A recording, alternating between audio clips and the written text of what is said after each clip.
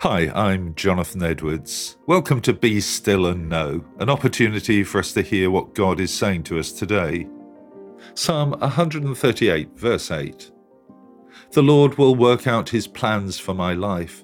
For your faithful love, O Lord, endures forever. Don't abandon me, for you made me.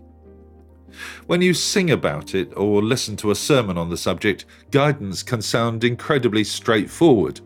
But life rarely runs in a straight line. King David, who wrote this psalm, was definitely aware of that. He got himself into endless scrapes and was always up against determined opposition.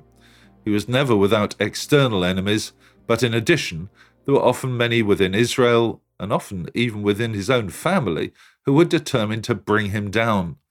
He was acutely aware of his need to rely upon the Lord for guidance.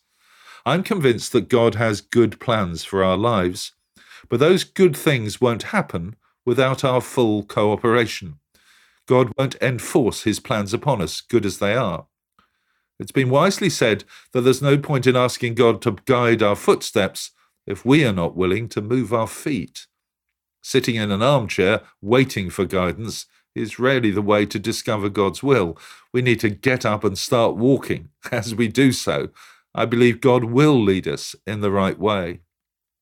If you've known the Lord for many years, I suspect that you will do what I do and look back and reflect on how clear God's guidance was.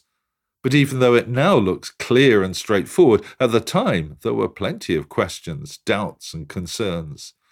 We've moved home on a number of occasions, and every time we've needed guidance on a whole range of issues. Within months they all worked out, but at that particular moment, it was hard work.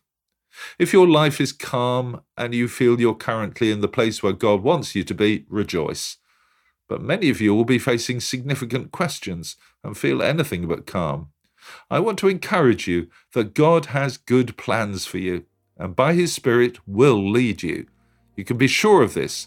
God made you, he loves you, and he will never abandon you. Let me pray with you. Loving God, thank you that you are the God who guides. Help us to let your Spirit lead us each day.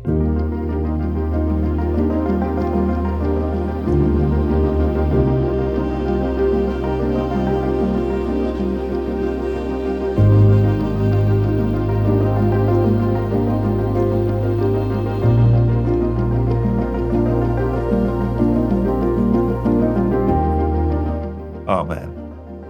Well, thank you for listening. I encourage you to join me every day for Be Still and Know here on Premier. The talks are also available on podcasts, which you can access, of course, at any time. And if you'd like to receive a free copy of our magazine, Voice of Hope, which contains all of these devotionals and much else besides, please visit premier.org.uk/Voice of Hope. God bless you. I hope you have a great day.